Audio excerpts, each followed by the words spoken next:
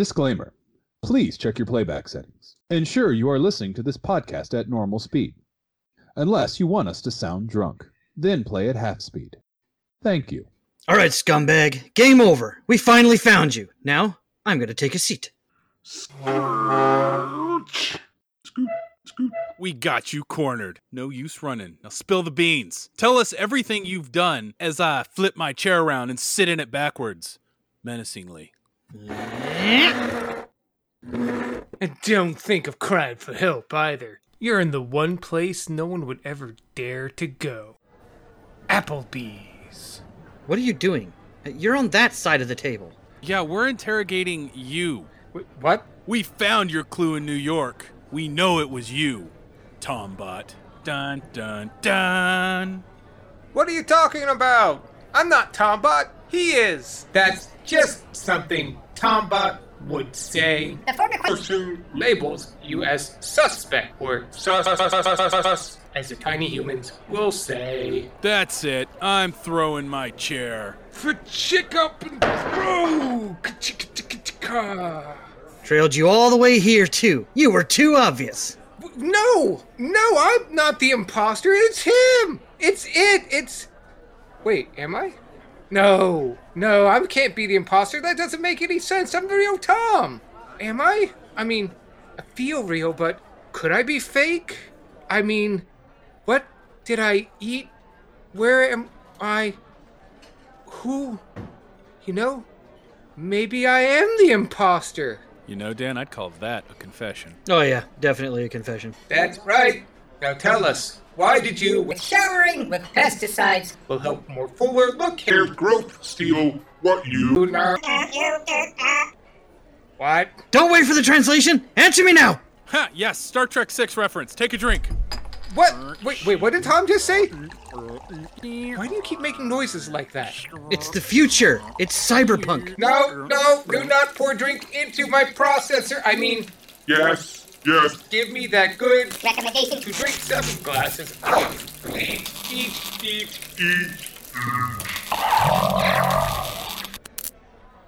I think that's Tombot. And what makes you think that? Yeah, I can't wait to hear this. Well, for starters, it's a laptop. Dun-dun-dun-dun. Oh my god! No! Josh, was Dad supposed to make the cyberpunk mouth Foley noises before his head exploded or after? Oh my god! What the shit? Holy moly, Dad was a replicant? Wait, replicants don't explode. This skit doesn't make any sense at all! Oh my god! They're dead! Their blood, their guts, it's everywhere! They painted the walls! It's disgusting! I'm covered! Yeah, let's watch a movie, guys.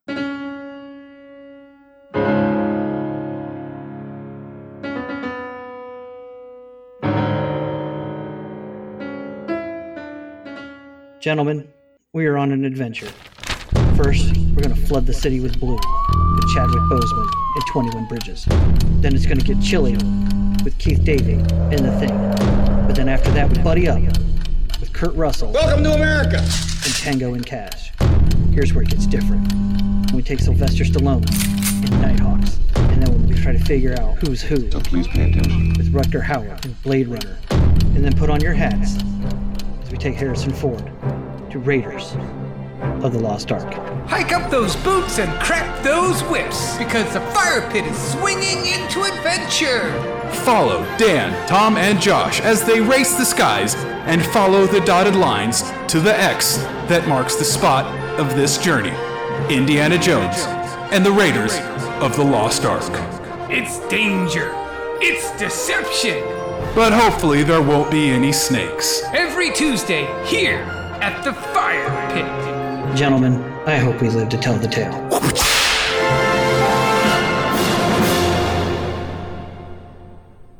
And good evening, bots and listeners, and welcome back to the Fire Pit. I'm Tom Rezzy Thompson, and we've got a crazy cyberpunk episode coming to you today. After foiling a terrorist plot, we're back in the Golden State for the setting of our next movie. As per our rules, we've taken an actor or actress from our last film and moved them to this one. And now, to give us a look tonight at what we're watching and who we're watching, I cyber send things over to Josh. Deep boop deep doot scoot. You've got mail. Thank you, Tom. Josh, Laser Blast Reginald here. And last week we followed Sylvester Stallone from a fun, action-packed buddy romp to the exact opposite in 1981's Nithix. Starring opposite Sly was Rutger Hauer, and he was playing in his first role in an American film. But let's be honest, it was his first role and a terrible role at that. Oh, he did a decent job. The movie sucked. But tonight, we follow Rutger Hauer to the film he's probably best known for, 1982's Blade Runner, C-film noir movie that started the cyberpunk genre. And to give us a bit of a rundown on the film and a spot of trivia, I'm going to go ahead and send an electronic mail message to my friend Dan. Yep. Bling. Thank you, Josh. Hello, everyone. Dan Silver Jazz Nigel here. And as mentioned tonight, we are watching Blade Runner, also starring Harrison Ford, Rutger Hauer, Sean Young, and Edward James Olmos. It had a release date of June 25th, 1982, so we're recording this episode just a couple days past its 39th birthday. It had a budget of $30 million and a box office return of $41.5 million. So it wasn't quite a success. It's definitely considered a classic movie now, but it was not a box office success. Josh will probably have more info on that here in a little bit. And we've also talked about that. This movie does share some similarities with other movies that we've had actually on this journey. But it has a Rotten Tomatoes score of 90% with an audience score of 91% and an IMDb of 8 out of 10. So hopefully we're in for a treat tonight. I've never seen this film, but I've always wanted to.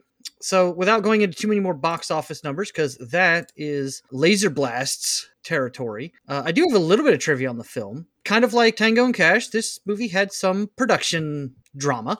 Ridley Scott is, at least at this point in his career, was kind of not difficult to work with, but very demanding. And Harrison Ford wanted to kill him multiple times. In fact, the production of this soured Harrison Ford so much that he refused to even talk about this film for a long time. He hated it.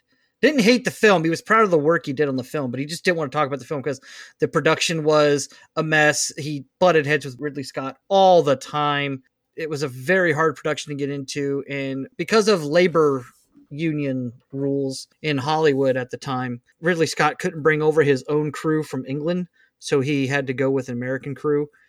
And that's where things started to get a little Tyrell Corporation, which is the big corporate conglomerate that's the bad guys are thinking this movie. He showed up on the very first day of filming, decided he wanted the columns of the temple like Tyrell Corp to be set upside down, which then took the Swing Gang 4.5 hours to do. A British newspaper was interviewing Ridley Scott during production, and it trickled back to LA. The newspaper asked Ridley Scott what was the difference between a British and American crews. Scott semi-jocularly said that American crews were not as compliant as British crews that he had worked with, whose attitude he characterized as yes, governor. Within a day of that run of that newspaper, within a day of it getting back to the crew, Ridley Scott came to work. The entire crew was wearing custom-made T-shirts that had said, yes, governor, my ass on the front. Whoops. Take it you guys have read the article. Yeah. Some of them even had shirts later that said, you soar with eagles when you fly with turkeys. This is all at the director. Yeah. Scott's sympathizers, the few assistants he had that he could bring over from England, printed up in wore shirts of their own that basically read xenophobia sucks. Scott wore one with a hat reading governor for extra mockery. And the so-called T-shirt war actually eventually helped diffuse tensions on what remained to be a very challenging shoot. Another reason why this was such a challenging shoot is because there was a fear of a pending Screen Actors Guild strike looming on the horizon, and they were trying to get the film done because if there was a strike, they'd have no idea how long it would take. So they were filming like 18-hour days trying to get this film done. Apparently, when they filmed the climax of the film, 2 stuntmen were injured So they had to shorten the jump a little bit so that Rutger Hauer could make the jump himself. That's when him and Decker, Harrison Ford's character, are chasing each other towards the climax of the film. And Rutger Hauer was so exhausted at the end of the shoot that he couldn't even do Roy Batty's famous last monologue, and he simply just collapsed in his trailer and would not wake up, and they had to do the shoot the next day. But when Rutger Hauer woke up the next day, crisis had been averted. There was not going to be a strike, so they were able to go back on a regular shooting schedule, and the last couple of days of the shoot actually went by okay. Yeah, so like I said, this movie definitely had some production turmoil. This movie suffered at the box office for the same reason that The Thing suffered at the box office. We watched that movie a few weeks back. It was just too dark of a film when E.T. was a family-friendly alien science fiction movie that was toppling the box offices at the moment. So it suffered a similar fate to The Thing. And just like The Thing, word of mouth eventually about this movie's production and story and all that eventually allowed it to get cult status and critical praise. So just like The Thing, it's now regarded as one of the best groundbreaking films ever. This is eerie and kind of sad. Rutger Hauer passed away in 2019. That's the same year this movie's supposed to take place. I remember that, actually. Yeah. There are memes all over the place about it. Yes, I remember when Rutger Hauer passed away and everyone was sharing the Tears and Rain quote because that's his death monologue. So, and yes, he died in 2019, which is the same year this movie takes place. And for any future. The distant future of 2019. Coincidentally, I have a friend who lives in LA who said that they would have begged for the future to like 2019. It's not as dystopic as it really became. Probably cleaner too. Yeah. Speaking of cleaner cities, some cities, particularly Shanghai, are looking more and more like Blade Runner's city every year. Tom Anderson noted in his documentary called Los Angeles Plays Itself. This is because the film's production design was unintentionally reflective of avant-garde city planning. Also, Shanghai and Beijing, which do actually, if you look at their skylines at night, they do resemble Los Angeles of Blade Runner. Shanghai and Beijing have become far, far more polluted than Los Angeles has ever been in its history, making them atmospheric dead ringers for the city and Blade Runner. That is both interesting and depressing. Why is it that the Star Trek futures are never the ones that come true, but all the dystopic ones do? Because, Tom, it's just, I think that question answers itself. They call it the dirty future for a reason. Yeah. And the only other thing I got is, I don't know if we have anyone in the audience that are fans of Ralph Bakshi films, but this film was originally offered to Ralph Bakshi to animate and create the story Do Androids Dream of Electric Sheep, which is the story this movie's based on. He passed on it, and he recommended Ridley Scott for the director's chair, and the rest to say is history. And having seen some of Ralph Bakshi's more adult animated movies, I would be interested to see what batshit crazy stuff he would have come up with for this film. Yeah.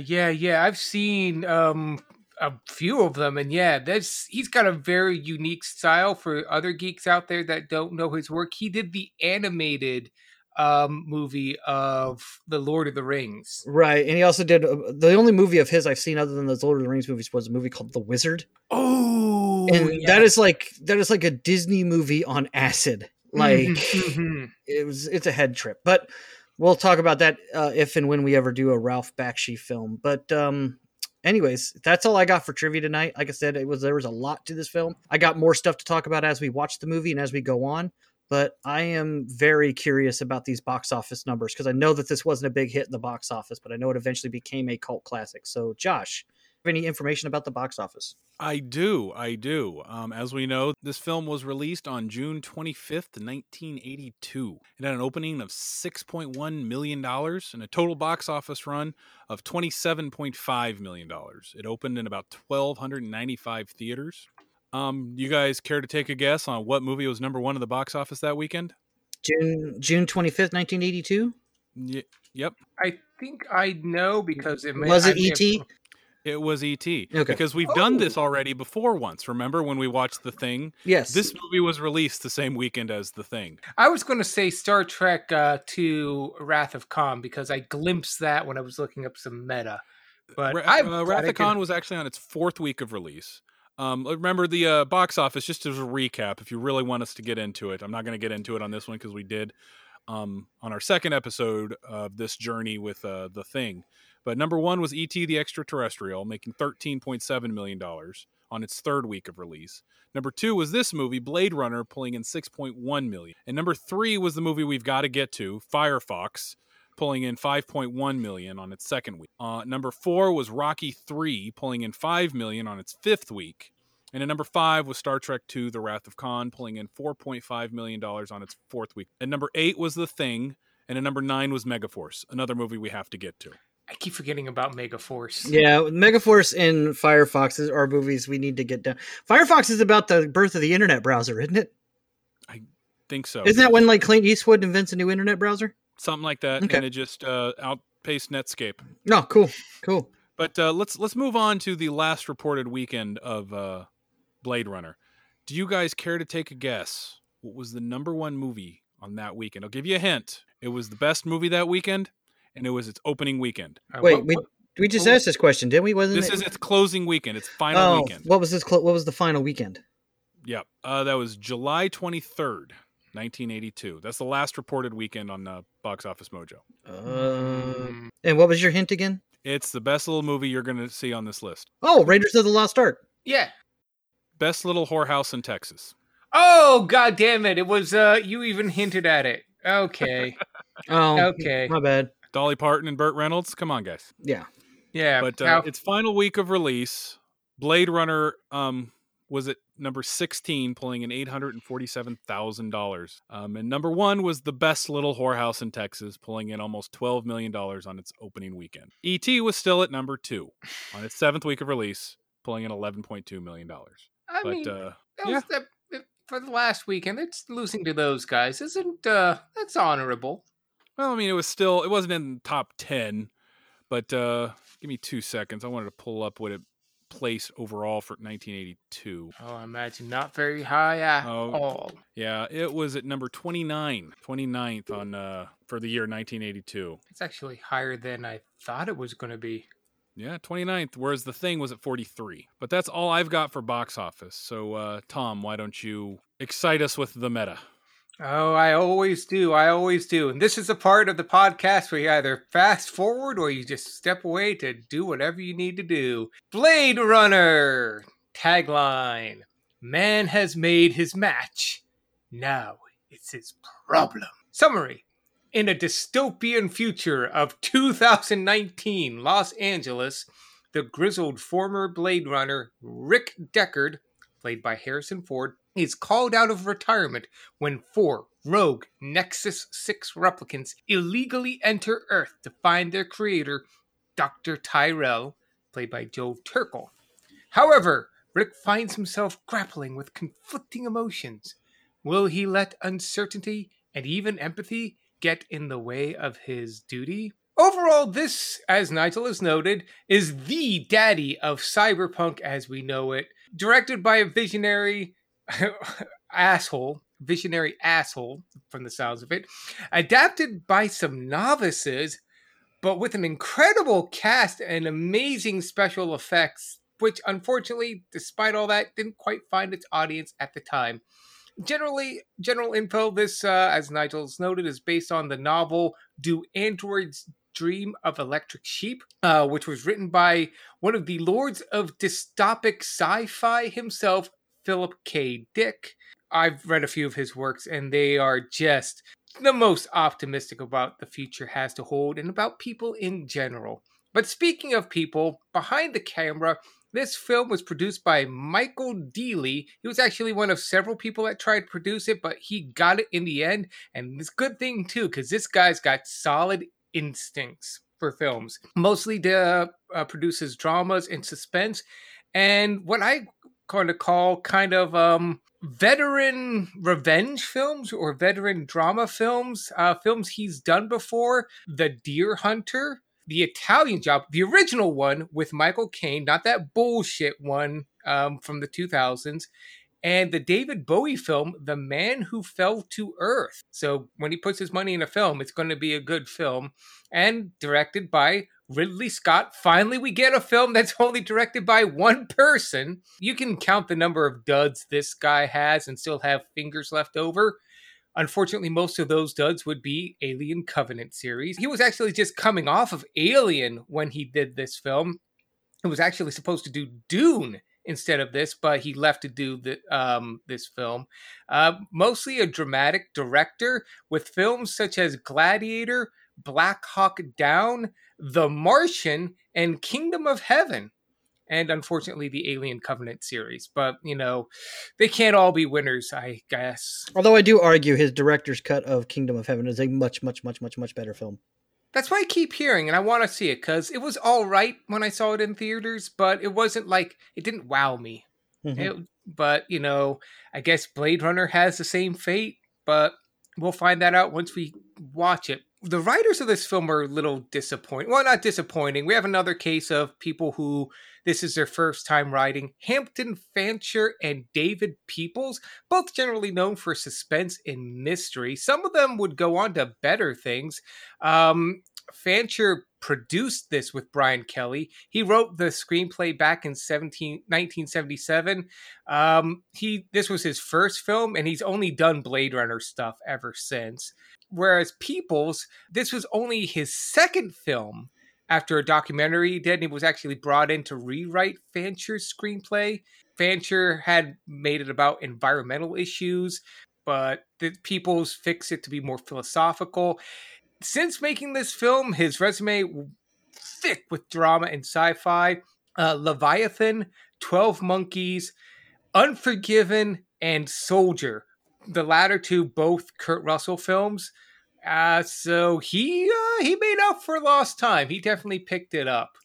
But in front of the camera, we have a host of actors and actresses, but I'm just going to focus on the big three. Harrison Ford, Rutger Hauer, and Sean Young. Harrison Ford, our protagonist, playing Rick Deckard, grizzled Blade Runner. Performance actor, he does everything. He plays characters, but not really a character actor, hence why he's a performance actor.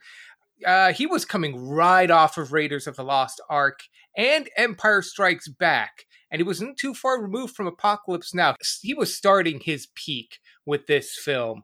So we're seeing blossoming Harrison Ford with this movie. As the antagonist, Rutger Hauer, playing Roy Batty, a performance actor as well, almost always the villain, as noted last week, known for drama and suspense.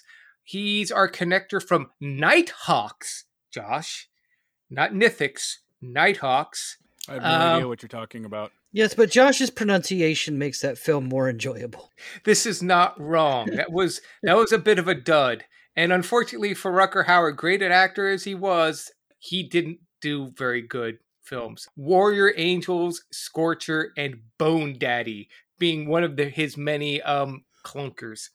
But someone who's done a lot of stuff that weren't clunkers, Sean Young, who plays Rachel, the ipso facto love interest. 125 credited roles under her belt. Character actress, this was one of her earliest roles, her third actually. She had done Stripes not long before this with Bill Murray, and since this film she went on to play in Wall Street, Fatal Instinct, and Ace Ventura, Pet Detective, as Detective Einhorn. Oh, I remember that. Not many people do. It was a big hit in the 90s.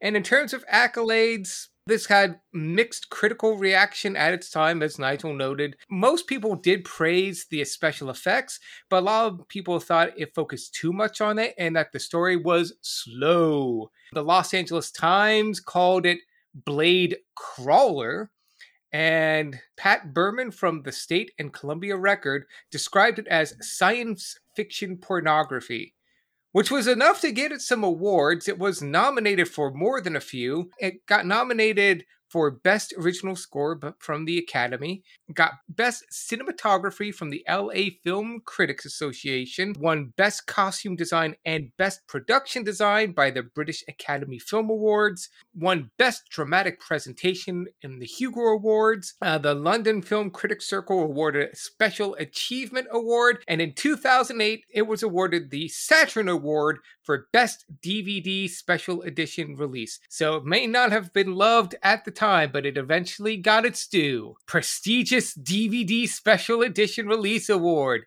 Suck it, box office. But that is all for my meta. And now for expectations. I've seen this film before. I think I'm the only one of us three that has. I remember it's one of those films that most people told me you absolutely have to see, blah, blah, blah. You haven't seen Blade Runner yet. So a few years back, I was still living in Dayton at the time. I, on a whim, coming home from work, decided, you know what, I'm going to rent it. They had it at my local Family Video, may it rest. And I finally sat down, I plopped it in, and then I fell asleep. It would take me 2 more tries until I finally was able to watch the whole movie all the way through. Nothing against the movie. I enjoyed the movie once I finally did finish it, but it's not a movie you watch while you're coming off of work and are running on like 5 or 6 hours sleep. It does take its time. It's scenery porn. And if that's what you love, just gigantic cityscapes, view of the grim and gritty, deep philosophical ponderings, Harrison Ford, you know, using facial expressions to act as opposed to his usual swagger, and a pretty darn good soundtrack.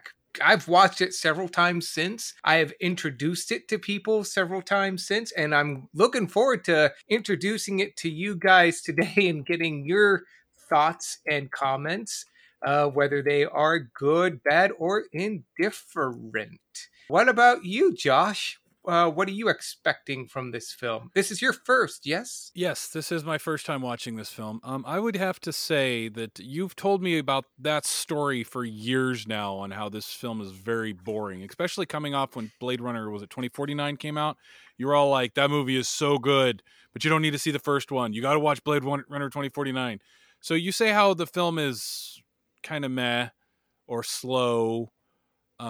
Basically gave me the impression that you didn't quite like it, even though, you know, you say you introduced it. So I assume you didn't like it, but I'm honestly expecting to enjoy it, I guess. Mm-hmm. I don't know. I really don't have a lot of expectations for it. This film never came across as one of those films that, despite its classic status or its, what's the phrase I'm looking for? Cult status. Thank you. To me, apparently. Cult status. Because of its cult status, I never once had any inclination to watch it. I've had it for years. I've owned the movie for years, but I've never watched it. So, yeah, I guess I'm just interested to see what it's all about. I don't have any high expectations. I don't have any low expectations for it. I just think it's middle of the bar, whatever that phrase is. So, yeah, like I said, I'm just meh about it. Not excited to watch it. I was more excited to watch The Thing, I think, than I was to watch this. Yeah. That's all I got on this one. What about you, Dan? I don't know. I'm a little nervous going into this film. I tried to watch this movie when I was in high school because I was on this like science fiction kind of kick, and I was watching all these classic science fiction films from the 70s and 80s. Everything. I mean, from like, you know, the Omega Man and what they call Charlton Heston sci-fi, Soylent Green. Ooh. But I tried to watch this in high school. I got about 20 minutes in and I shut it off and I never tried to watch it again. Maybe high school me was just like, I was expecting more out of this film than I got. You know, it's definitely a detective story, not so much a shoot 'em up. So Tom's right. It does take its time getting going, but I've been hearing from people for years that I need to give it another chance. And I had a coworker actually ask me what we're watching tonight. And when I said Blade Runner, the response out of his mouth was, "Oh, you should have made that a destination film." So, yeah. So I hear nothing but good things about this film, but having tried to watch it, however, that was 20 years ago. Yeah, 20 years ago, my tastes have changed a little bit, with the exception of Star Trek. So I'm just a little nervous. I think I'm going to like it, but I'm kind of glad I'm not trying to watch it on a night I got off of work. I have the night off tonight, so I'm kind of glad I'm not trying to watch this having to process everything at work. So, but I'm very nervous. I'm nervous that this is going to be one of those classics that everyone's going to look at me funny because I'm not going to like it. Like, you don't like Blade Runner? Every time you say something about a movie like that, people always look at you like you're the one with the problem. So, Blade Runner is one of those films where you either love it or you hate it, but there is indifference to it too. You can appreciate it for its, the practical stuff in there, the special effects. yeah, and I will say this. Honestly, outside of Alien Covenant and Prometheus, those are like the only two Ridley Scott films off the top of my head I can think of that I really don't like. I did not like the theatrical cut of Kingdom of Heaven, but his director's cut of that film is really good. So like when the studio wasn't beating him over the head and editing this movie, and apparently the same thing happened with this film. There's a director's cut of this film that's supposedly much better than the theatrical cut because the studio changed the ending or something like that in his original cut and added something else in the movie that wasn't his original vision. But other Ridley Scott films I love the original Alien. Still think that's one of my favorite movies of all time. Gladiator is actually my top 3 favorite movies of all time. I love Ridley Scott, so I think I'm going to like this film. So, I mean, you can be forgiven for high school you not digging it. I mean, high school Josh thought The Thing was a bore, and I think high school Josh owes current Josh an apology. He does. He was a dick. Yeah. I know it's interesting when you start talking about Ridley Scott, or from that perspective. I look at this film similarly. Like, I didn't think that Prometheus and was it Alien Covenant. Yeah, that was the last one. Especially Prometheus. I didn't hate Prometheus, but I did find it a little droll. Like, I thought it was beautifully shot. I thought the story was kind of like, what's going on here? Granted, that was that thought was multiplied in Alien Covenant. Mm-hmm. But overall, I'd have to say that I don't hate those films like I do other films. Yeah. But The Martian was amazing. And having even read the book with that one, he did such a beautiful job with that movie. It was like reading the book didn't make the movie suck. It just enhanced. Yeah, and Ridley Scott's done a wide variety of genres in his directing career. He's not just stuck to one media or one particular type of genre. He hasn't just done science fiction or drama, or I think the only films he doesn't do are comedies. Like, those are the only, maybe he's just not a funny guy. I don't know. So, but the only films he doesn't really do are comedies. But he's done science fiction. He's done thrillers. This movie is basically a film noir. Kingdom of Heaven was historical fiction. Same with Gladiator, historical fiction. So he's done a wide variety of different types of genres. And I've enjoyed every movie of his I've watched, with the exception of those two, Prometheus and Alien Covenant.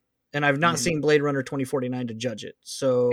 He also did the 2010 Robin Hood. Okay, I take that back. There's 3 Ridley Scott movies I don't like. I forgot about that movie. That movie is awful. Oh my God. I will agree with that. You can say we watched that movie. Say what you want about Robin Hood, Prince of Thieves. The come again, off again accent that Costner had. Who fought with who in the editing room. The fist fights on set, whatever. Alan Rickman upstaging Kevin Costner getting petty about it. Whatever you want to say about that film, I'll tell you one thing. Something happens in that movie. Yes. Whereas Robin Hood, you're 90 minutes into the film, and it's like, I go off on Star Trek 1 all the time. Star Trek 1 takes 90 minutes to get to the plot, and Ridley Scott's Robin Hood is definitely hold my beer. But for reference to our audience, tonight we are actually watching the Blade Runner Final Cut. Yes. So this is the Ridley Scott definitive version. Yes. So, one nice thing about tonight, though, Nigel, is instead, like, if we come out of this film not liking it, we'll at least get those looks like, you didn't like that film, rather than you haven't seen that film. Right, yeah, I can at least argue why I don't like it. And then people be like, you've got to watch that film. Like, okay, and then you never do. Yeah. But I guess that's what we thought about it, unless you guys have any other thoughts. Yeah, so thanks, Josh, for reminding me of Robin Hood, 2000. That was Tom. Do not bestow that oh my God. Shit on me. That was all okay, that wasn't me. That was Tom Bot. Oh, Jesus Christ. That movie's fucking awful. Holy shit. How do you have that cast and be that awful? Yes. Yeah, we're getting early Ridley Scott, thank God, because later Ridley Scott, what's happened, dude? But yeah, that's what we thought about it. I am curious what other people thought about it. Funny you should mention that, Josh, because I do have a few reviews here. So if you guys want to play a little quiz, we'll see who wins and who gets the honorable task of doing the next round of trivia. Or quizzing, I should say. I'm trying to find a way to rhyme quiz and honor, but go ahead, Nigel. What you got? Okay, so there's a theme to these reviews. And I'm going to see if you guys can guess the theme, but it's the standard format. IMDb reviews, 1 through 10. Anyone who gets the closest without going over gets the point. If you get it right on the money, then you get 2 points. Best of 5. So we will start with Josh. Good, because I'll give a chance for these idiots to stop blowing up fireworks in the background. It is that time of the year. No, Tom, that's the police. It's your neighborhood. Also that time of the year. All right, Josh, you ready? Fire away. All right. Not fireworks, but, questions. Okay. Pissed Off writes, who are these characters? What do they do? What is Harrison Ford's character? What makes him such a good Blade Runner? I do, however, like some things. The set design, the costumes, and super sexy Sean Young are definite pluses. Maybe I'm just not seeing something. I want to go low, but I think I'm going to go 6. I'm going to slice a pie and say 4. Josh is closest. That is a 7-star review. Nice. Damn it. Shit. I mean, nice. All right. Tom, you ready? Sock it to me. Okay. Story is illogical and extremely confusing. The movie does a very poor job of explaining things. Almost all the characters act really weird and over the top, and the fight scenes are ridiculous. This is from R. Skolek. I'm going to say this is a 7 as well. Can you say it one more time? The story is illogical and extremely confusing. The movie does a very poor job of explaining things. Almost all the characters act really weird and over the top, and the fight scenes are ridiculous. I'm going to go 4. What did you say, Tom? 7. Josh is closest. That is a 3-star review. Damn. Okay, I better not get shut out. Okay. All right, Josh, you ready? Yep. Okay. I suspect that not many people have actually read the book, which I must say is one of Philip K. Dick's easier-to-read stories. The translation to film often makes for a quite different experience, and it's not always a happy one. Let's go 5. Damn it, I was going to go with that one myself. I'm going to say 8. You said 5, Josh? Yep. Tom is closest. That is a 9-star review. Woo! I'm not getting shut out tonight. I might actually win this. You could come back. You can have the quiz next time. I'm going to make it extra spicy, too. All right. Okay, who's next? Tom? Yes. Tom, Okay. This is one of the worst movies ever made. I can't believe this movie has a cult following. I like just about any movie. I even get enjoyment from the straight-to-DVD American Pie movies and other B and C rated schlock. However, this movie is just awful. This is probably going to be a 10-star, but I'm going to say 1-star review. Like last time, you stole mine. I'm going to go 2. Tom, dead on, 1-star review. Yeah. Boom, baby. That's what I thought. I thought it was, Yeah. All right. Josh can win. No. Tom's ahead by 1. This is the last question. If I get this one on the money, I will win. If I win it, we will go into tiebreaker. Right. Okay. And thank you for reminding me that I don't have a tiebreaker question. Shit. No pressure. Pull it out of your ass. Just go to IMDb and pick one. I am, but I try to go down to towards the bottom, so you guys can't just go to IMDb and just figure it out. Oh yeah, I wouldn't do that. I would. I haven't, but I would. So it's Josh's question. Okay, here we go. Josh's question.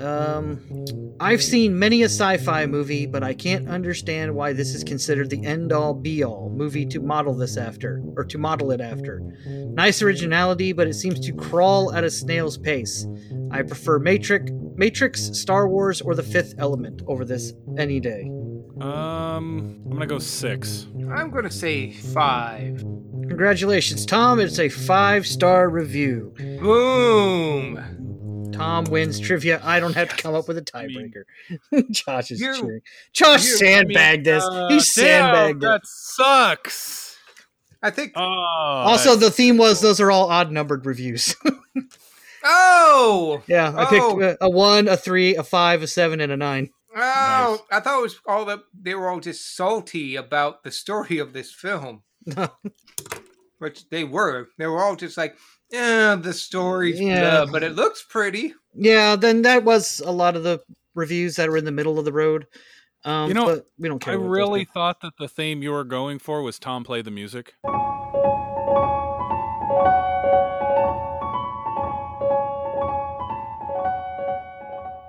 Close the door. Have a seat. Now, I'm going to ask you a series of questions. Reaction time is a factor in this, so please pay attention. Now, answer as quickly as you can. You're sitting at home on a Tuesday. It's after 5 p.m. You want to do something, but there's nothing on TV. What podcast do you decide to listen to, and why is it the Firepit? You know what? I can see this one's a thinker. I'll get back to you about it in a bit. But thank you for getting back with us here at the Firepit. I am, as always, your interspersal host, editor, and Blade Runner, Tom. The Firepit swings into adventure towards Indiana Jones and the Raiders of the Lost Ark, and I'm asking all the questions that will help clear up the mystery that will get the team there. And speaking of questions, let's see if the team was ever able to get the answers that they've been asking the questions to. I can fix you guys. I can fix you. I need more super glue.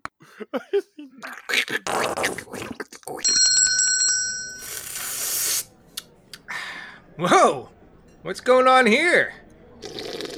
Yeah, this place is a brain freeze. Wait. You guys are alive? Ugh! Oh, no, do not hug me! You're covered in ketchup? I'm covered in you guys. Gross. But salty. Well, we just went to get slushies and we were wondering where you went, but looks like you've got a thing going on here. Wait, you went to get slushies and you didn't get me one? Well, I mean, you weren't with us, and they had all these flavors. We didn't know which one you wanted. Do not listen to them. They Are Replicants. What was that? Oh, that's Tom. It's Tombot. It's still alive? Wait, didn't we shut you down? I am not Tombot. All evidence asserts that you two are replic.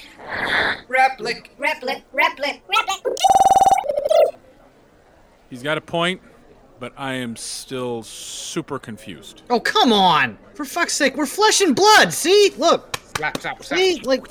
Pap. Plus, I just had that brain freeze. Brain freeze again. Stop it! Just stop it! Alright. I've got my gun pointed at you, so everybody shut up. And prove to me you're you, or I'll start blasting. Oh, for fuck's sake. Okay, Dan checks out. This is easy. We all love Star Trek, and all agree that Star Trek Discovery Season 1 is an underrated. gem. Wait a minute. No, it isn't. It's hot garbage. That show is as dumb as early seasons of Family Guy. Ah! Uh-oh. Uh-oh. No, you have not seen the last of... Goodbye. How'd you know that wasn't the real me? Well, Tom would never like anything mainstream. Well, this is really gonna mess with your heads. What? The shit?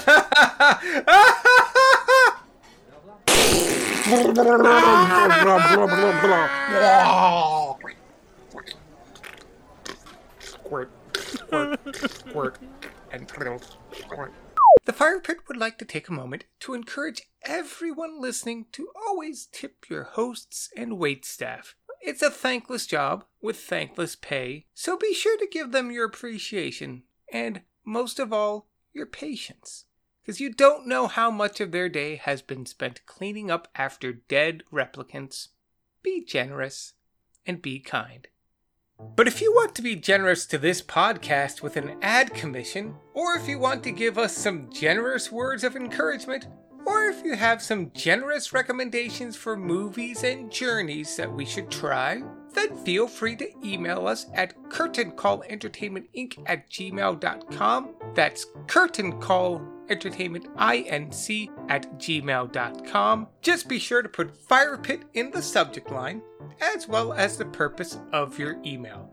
Whether it's for an ad, a journey recommendation, some thoughts that you would like to share, or if you just want to test out that new email typing keyboard you just got, and send it our way. From there, we'll read it, send it to a Blade Runner to track, give it the Voight-Kampff test to make sure it's the real deal, and never respond. These things only have a 4-year lifespan, and we took a bit too long writing that reply. Sorry about that.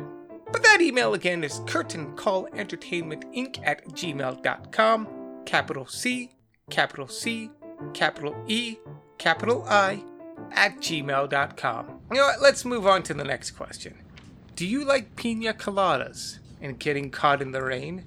Are you not into health food, or... Oh, I seem to have grabbed my dating profile by mistake. Yeah, I'm gonna have to go back to the office to get the right test. I'll let you get back to the episode. Thank you all for listening, and as always, good luck.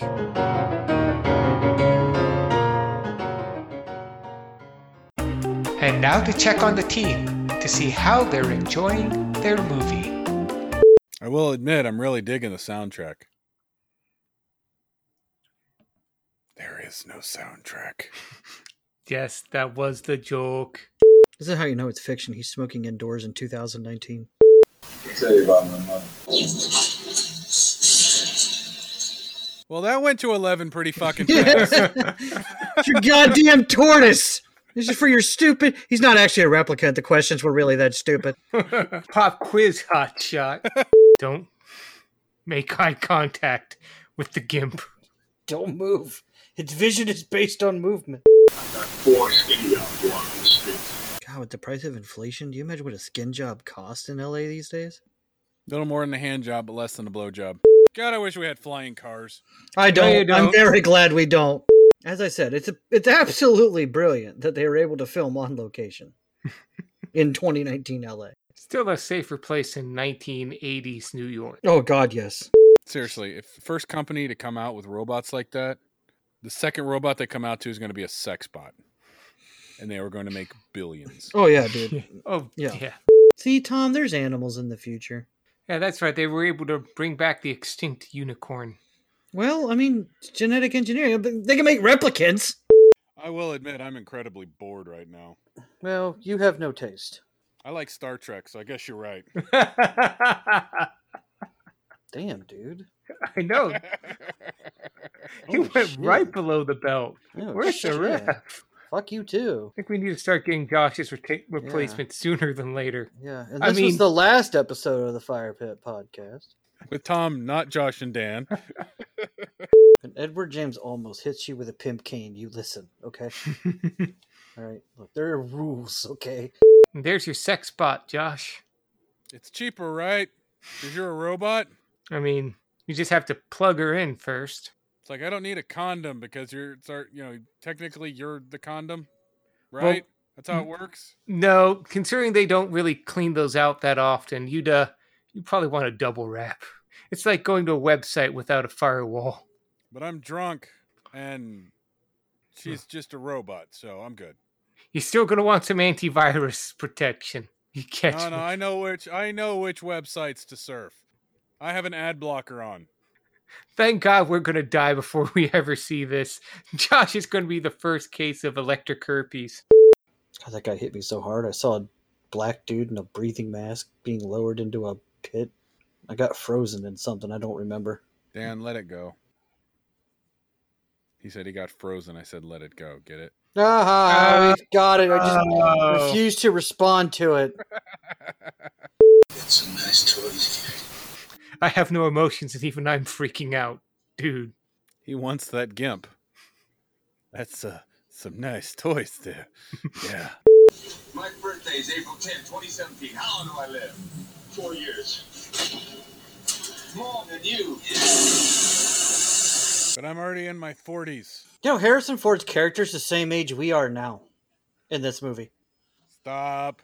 Okay, shooting an unarmed suspect while fleeing. That's definitely 2019 LAPD. Leave her all by yourself, will you? Well, with the GIMP. We're getting mileage out of this GIMP scene. To make a repair, would you like to be modified? Yeah, I want a bigger... Yeah. Can you do that? Yeah, I just got to swap it out. Oh, it's like sex in high school. What, awkward and lots of crying? Oh yeah, and guns. Didn't happen. It didn't happen. 30 minutes left. We're close, Josh. We're getting to the climax stuff. See, they brought out the GIMP. Awesome. It's about to get weird. It's not how you play 7 minutes in heaven. You're doing it all wrong. Wait, you don't run out to the balcony of a 50-story building? Well, I mean, not every time. Well, every girl who I got put in a closet with did. I've been playing it wrong the whole time. Just kidding, I'm still alive. Stab, stab, stab, stab. So they've yet to explain what a Blade Runner is yet, right? No, they haven't explained it yet. They explained it in the beginning of the movie. And now, back to the episode. So that was the godfather of what we know to be cyberpunk, at least 80s cyberpunk, Blade Runner. So Nigel, I believe you're up first. What were your thoughts? Not an easy movie to get through. And I don't mean that necessarily in a negative way. This movie takes a long time to set up the world and set up the characters. And honestly, there's only like 45 minutes of like meat of the story. But that's not necessarily a bad thing. It kind of feels like a pilot for a Blade Runner TV show at times, where like it takes a long time to set up the characters, and this is the world they live in, and this is what they do, and here's replicants. But like I said, it's not necessarily a bad thing. It moved the plot along at a better pace than Nighthawks did last week. But it's a movie that I probably need to see again before I can really appreciate what's going on. But you were right on your during expectations, Tom, where you said that this is not a movie you just plunk down to watch to mindlessly watch. You know what I mean? Like, this is just not one of those types of films. I really had to pay attention to what was going on, which is good. You don't want people looking at their phones or whatever while they're watching a movie. But I really had to pay attention to what was going on. And even when I was paying attention to what was going on, I was still kind of lost on some things. But like I said, it was a good movie. I think it's a classic, but I don't know if I'm in a hurry to see it again. Okay. What about you, Josh? Hated it.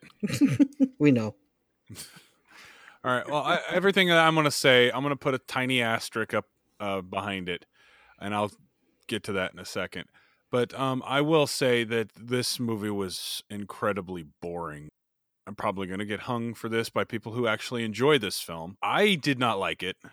I felt like you guys are like, it's going to get to the point. Oh, just wait here. And then the credits rolled, and I was like, oh, okay, there it is. Nice. That's fair. Yeah. I should not have took a drink. I need a minute. Hang on. Go on, Josh. It went up my nose. But yeah, it's like, this movie tested my ADD hard, and I failed miserably. I probably spent a good portion of this film on my phone because I was just so tediously bored. The entire movie, it's like I would try to pay attention to certain aspects that seemed important, and then I found myself wavering towards my phone. I even put my phone outside of arm's length so I could try to pay attention, and then I found myself leaning over towards it. I'm like, oh, I didn't realize I was doing that. Kind of an unconscious reaction just to get my phone because it's what I do when I'm bored. The last 30 minutes, I think Tom was trying to hint at was supposed to be exciting. I paid attention, but I was not entertained, if that makes sense.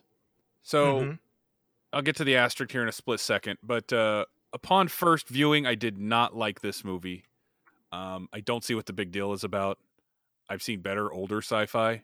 Yeah, I didn't like it. But the asterisk, I can understand why people like it. That's fair. Tom said that it's not a movie you want to watch after work. And I definitely am after work. I haven't been feeling the best these past couple of days, so that may be part of it. I do think that I may come back and watch this film. I will never go back and watch Nithix, but I probably will come back and see this one. Because now that I've seen this one, I am curious to see Blade Runner 2049. Only because I've heard that it is a much better film. Because, Tom, everything you've told me about this movie was about spot on. That it's incredibly boring, it's really slow-paced, and I felt like it lived up exactly to the expectations you laid down. So now I'm curious to see 2049. Just to see how it sets up with this one, so to speak.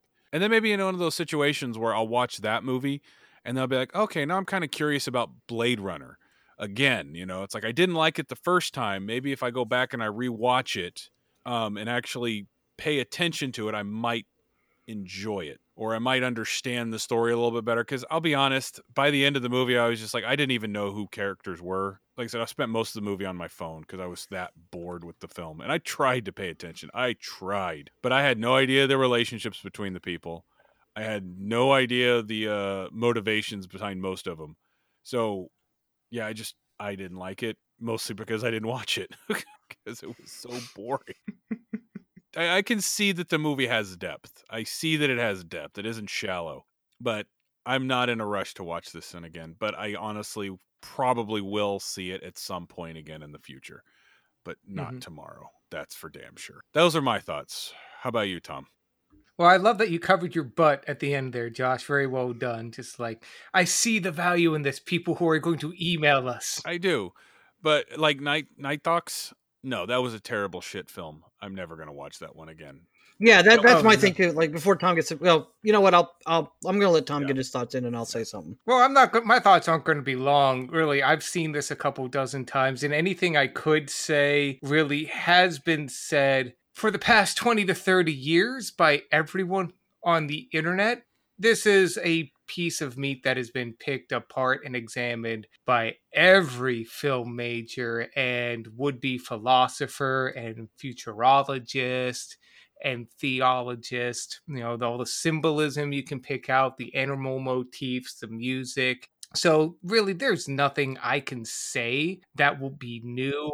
The crux of it is, I remember the first time I saw this film, and your reactions and responses aren't too far off from my own. Josh, kudos to you. You made it through on the first try.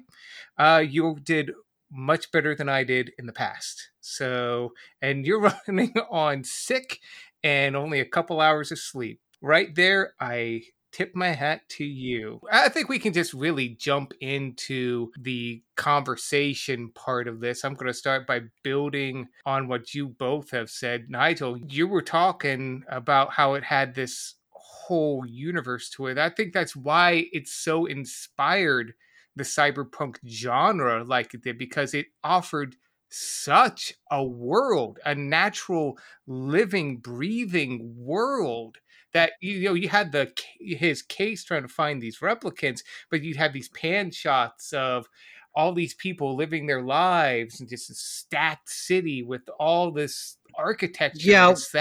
One thing I liked about the movie is it did look like a very, very, very lived-in universe. Like, like that's one thing Star Trek doesn't really do well. At least the newer shows are getting better about it, but the older Star Trek shows, like, they show a utopian future, but it doesn't look like people actually live there. Like, all the homes look like model homes. All the streets are, super clean and all this other stuff. People wear super clean clothing and all that. Whereas plastic was just peeled off all the electronics. Exactly. Yeah. It looks like they just picked it all up from the Apple store yesterday and put it all up on the shelf. Whereas, like, this universe looks very lived in. Like, this looks like it could be your city. I mean, it's a futuristic city, but it looks like it could be your city with the different shops, the different restaurants, the people bustling about, living their lives, going to work, going to the whorehouses and the bars and the other places. So it looks like a very used and lived in universe. It's something that Ridley Scott did really well in the first Alien film too. Like, a very used, lived in universe. I think they call that the dirty future. Yeah, it's a stark contrast to what Star Trek would show. And Star Wars it shows that too. Star Wars was pretty good about showing a very lived-in, used future. But yeah.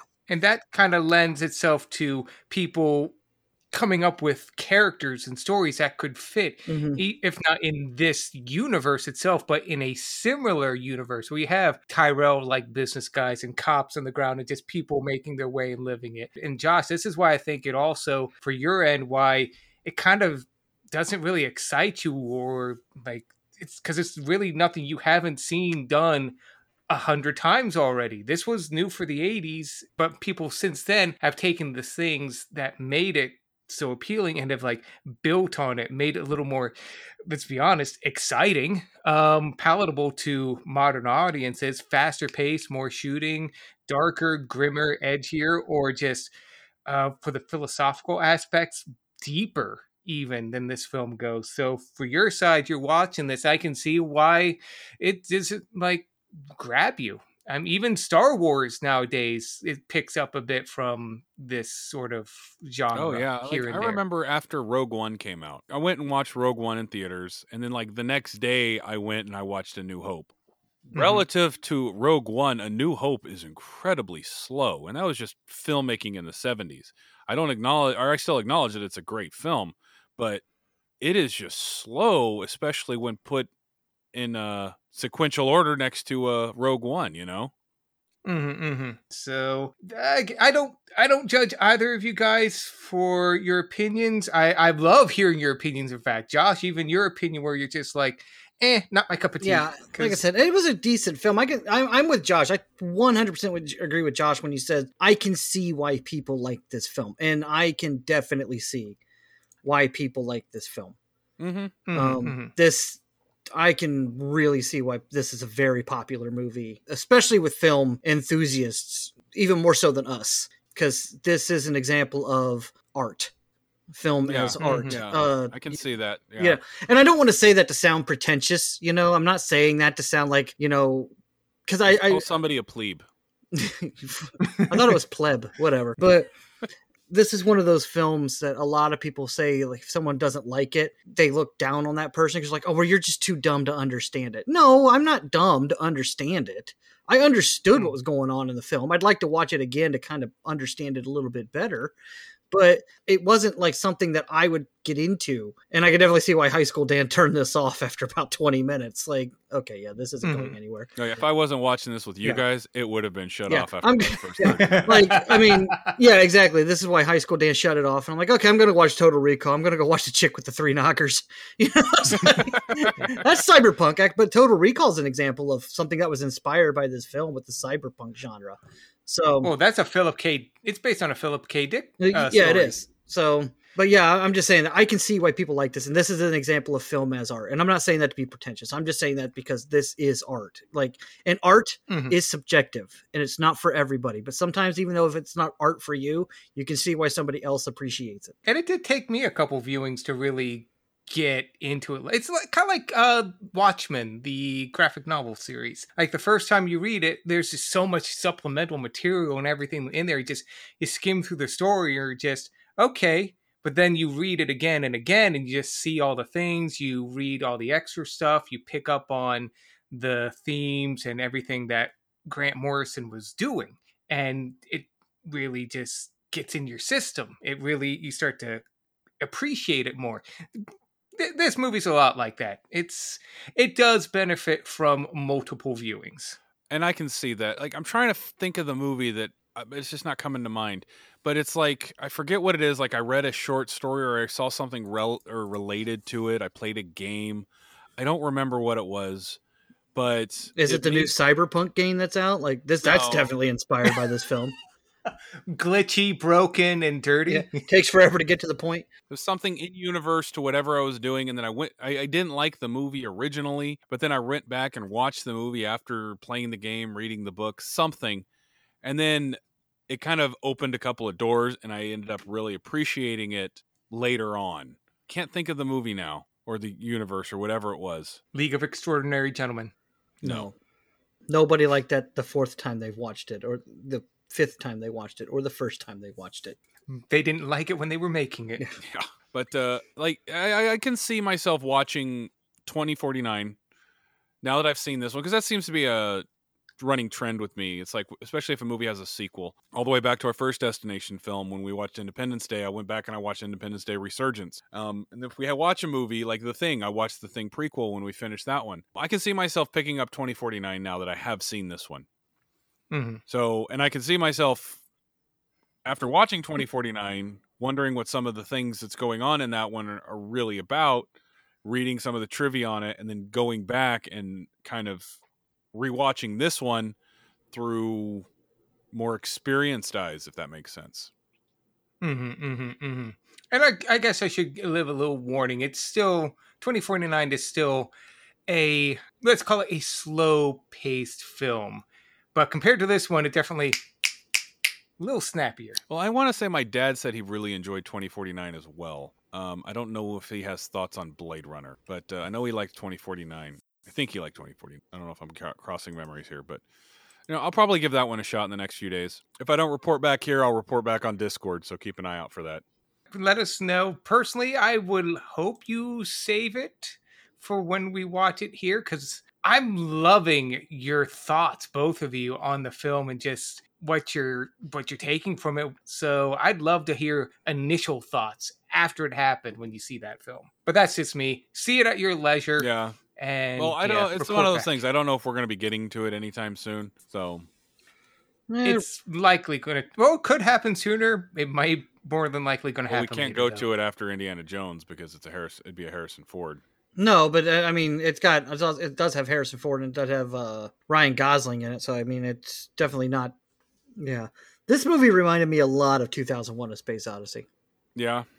Yeah, ooh, yeah, like that's a good comparison. Well, I think it's slightly better than 2001, but oh my, it's got the best, most riveting 45 minutes of film ever. Is the last 45 minutes of 2001. Not ever, but I mean, some of the best, like, last act of a film I've ever seen in my life. Unfortunately, the first two acts are like, oh my God, something please happen. Yeah, 2001 is a very, very, very, very, very hard film to watch. Well, I get what you're talking and it's about. It's another one too, where when you tell people either you've not seen it or you don't like it, they always try to pick it apart. Say, well, you just didn't understand it. No, I understood it. It was a boring film. It's like, yeah, but what about that scene where, he's trying to deactivate Hal and he blows him out of the airlock? Yeah, that's the last 30 minutes. Unfortunately, you got to get to the first two to get to it.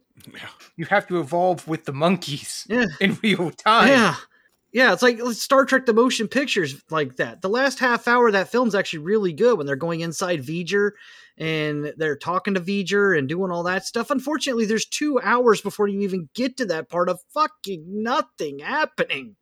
I'm not as harsh on this because this movie did kind of capture me relatively earlier than those two films did. But this movie, I thought the chase, that whole tense scene with Roy Batty was awesome. Of course, the tears and rain scene is classic and it's just amazing. But I had to get through 2 hours of the film before I got to that part. So yeah, the last 30 minutes is riveting. The 90 minutes preceding that was a little not so much. So, although I'm going to nitpick the Blade Runner a little bit. Roy Batty carrying that bird around those last 10 minutes it's like, dude, you've thought about this speech ahead of time, haven't you? You like, it'd be so cool. And when I give the speech, I'd let the bird go. Oh, that's going to look so cool. You overthought it, dude. Dude, I was wondering where the fuck the bird came from. Like, he popped his head out and he's running, like, because they don't show any picking up of the bird.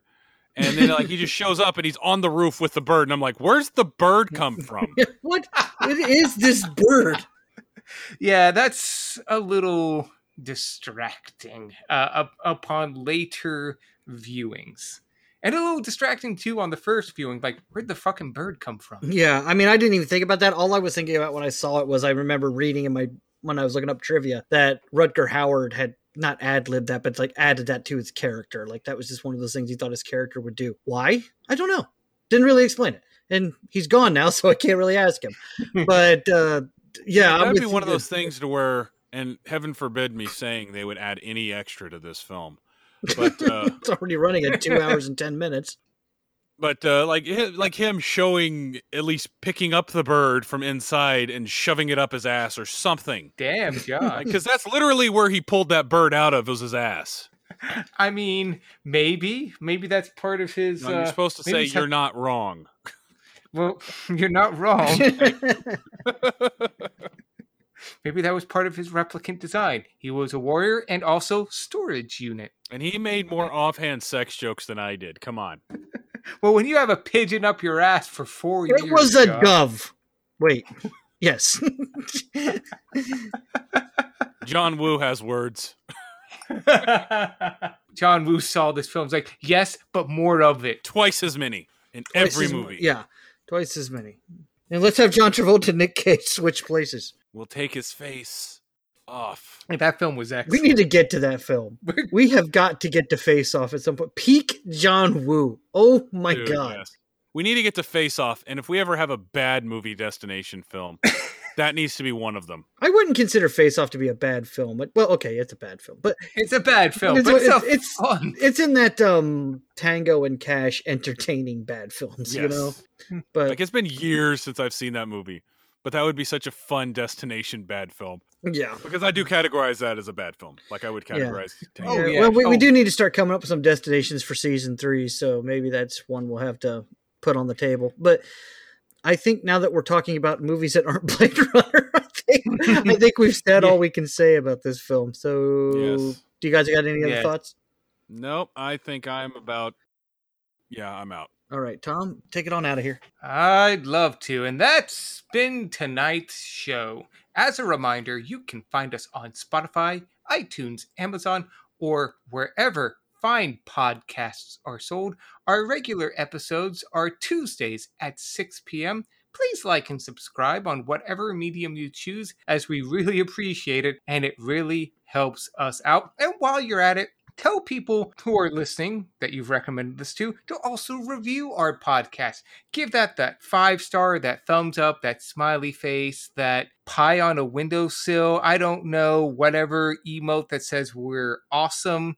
Do that. And that will help people see us better, who will then also be able to comment on the podcast and so on and so forth until we start making money on this, or just, it comes back around. Either way, do your part. And if you want to continue the conversation after listening to our episodes, be sure to hit us up on Discord. It's a fun little social network type thing where we get to go in and chat about stuff. You can find a link on our episode's description at discord.me/firepit. Not only can you join in and have a conversation with us, you can join in and have a conversation with other listeners, get notifications of new shows.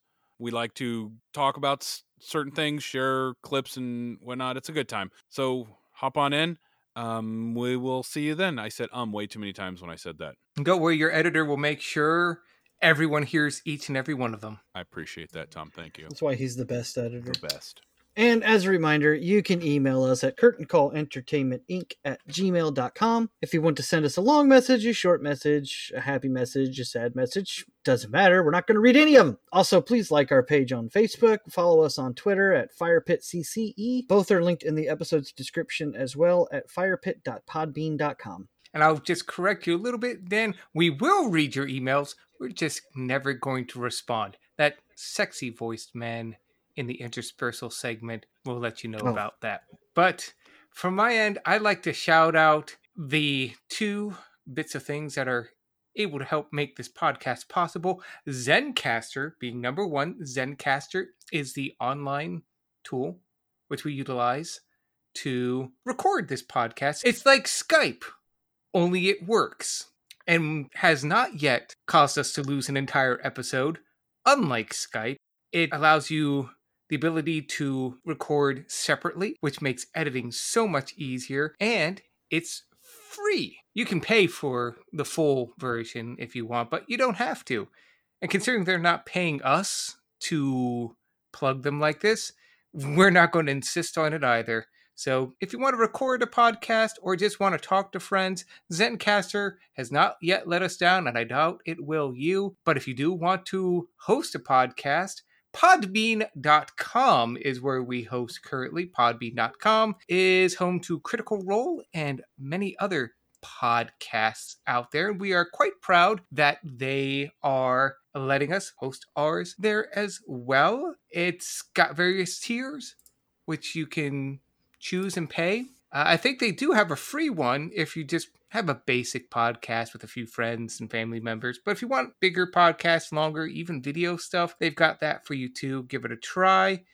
And speaking of trying, I'd like to shout out at least 2 Facebook followers who have tried us out, Lyle and Ken. Lyle and Ken are 2 of the many hundreds and growing Facebook followers who come to the page if only to see what we're doing, see the links, see the comments, or actively listen to us. So to you 2 and the many others out there who have joined and are joining, thank you for helping to keep the fire pits burning. And I would like to shout out the 2 people who brought me into this world, my parents, my mother and my father, and my dad, often quoted as saying, I brought you into this world, I can take you out. Thanks, Dad. But I'm only shouting them out because there's like, it's been a while since you shouted us out. So I'm shouting you guys out now. And I can't wait to hear you tell me about my shout out. It's going to be awesome. I love you guys. Shitting on the movie and shitting on his parents. Wow. Yeah, wow. Grumpy Josh is kind of amazing when you really come I back love and my think about parents. it. They're fantastic peoples. And shout out to Tim. I am actually sick. We were supposed to talk yesterday, and I was not up to it. I feel like garbage still. Even worse now that I've seen Blade Runner. And I see the merits, but fuck this film, Josh. Quoted. Put that on the box. Right in Best Buy. Colorized, 2021. But no, shout out to Tim. We'll reschedule. Hopefully by the time you listen to this, it has been rescheduled. And one final shout out to one Tyrek Thorne for sending us an email a few weeks ago. And we actually responded, so that interspersal guy's full of shit. Dan? Yes. Do you have anybody you'd like to shout out? Obviously, Peggy, the OG friend of the channel. Only a couple weeks before she comes down to visit, so looking forward to that. A special shout out to Rob of Rob's Custom PCs, chairman, CEO, and vice president, whatever other positions he has there. Founder, whatever. Shout out to him again. Congratulations on your engagement. I know that's been a couple of weeks, but I'm still excited for you, buddy. And I would like to give a special shout out to Sync Lounge. This podcast is really possible because of Sync Lounge. It makes it so that we can all watch the same version of the movie at the same time. We don't have to timestamp things. We don't have to fiddle with Netflix accounts or Hulu accounts. So it just makes this podcast, it makes us all being able to watch the same movie at the same time really easy. We can pause it and play it and rewind it and do all kinds of things, and it's just, this podcast is really possible because of Sync Lounge. So special shout out to Sync Lounge for helping make the Fire Pit possible. Fantastic. And this has been our blast into the future, the dark, grim future of 2019. But I think we're going to be swinging a little more into the past next film, aren't we, team? On episode 69. Nice.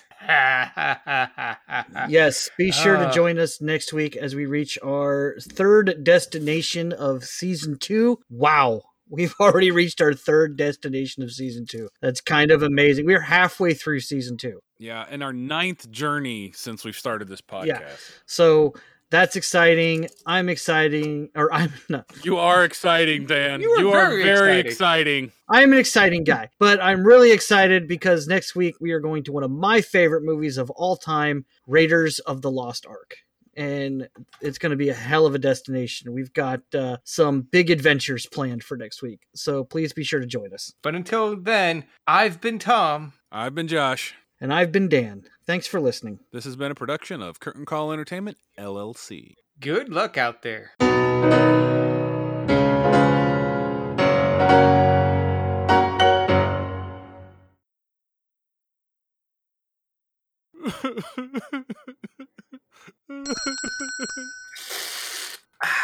Hey, Josh, how's it hanging? Ooh, this is good. All right, ready to get to that interrogating? What? Oh my god. Oh my god, those were replicants too? You guys can't do this to me. I can't take it. I just can't take it. Oh my god, Josh was a replicant the whole time? Oh my god! Oh my god!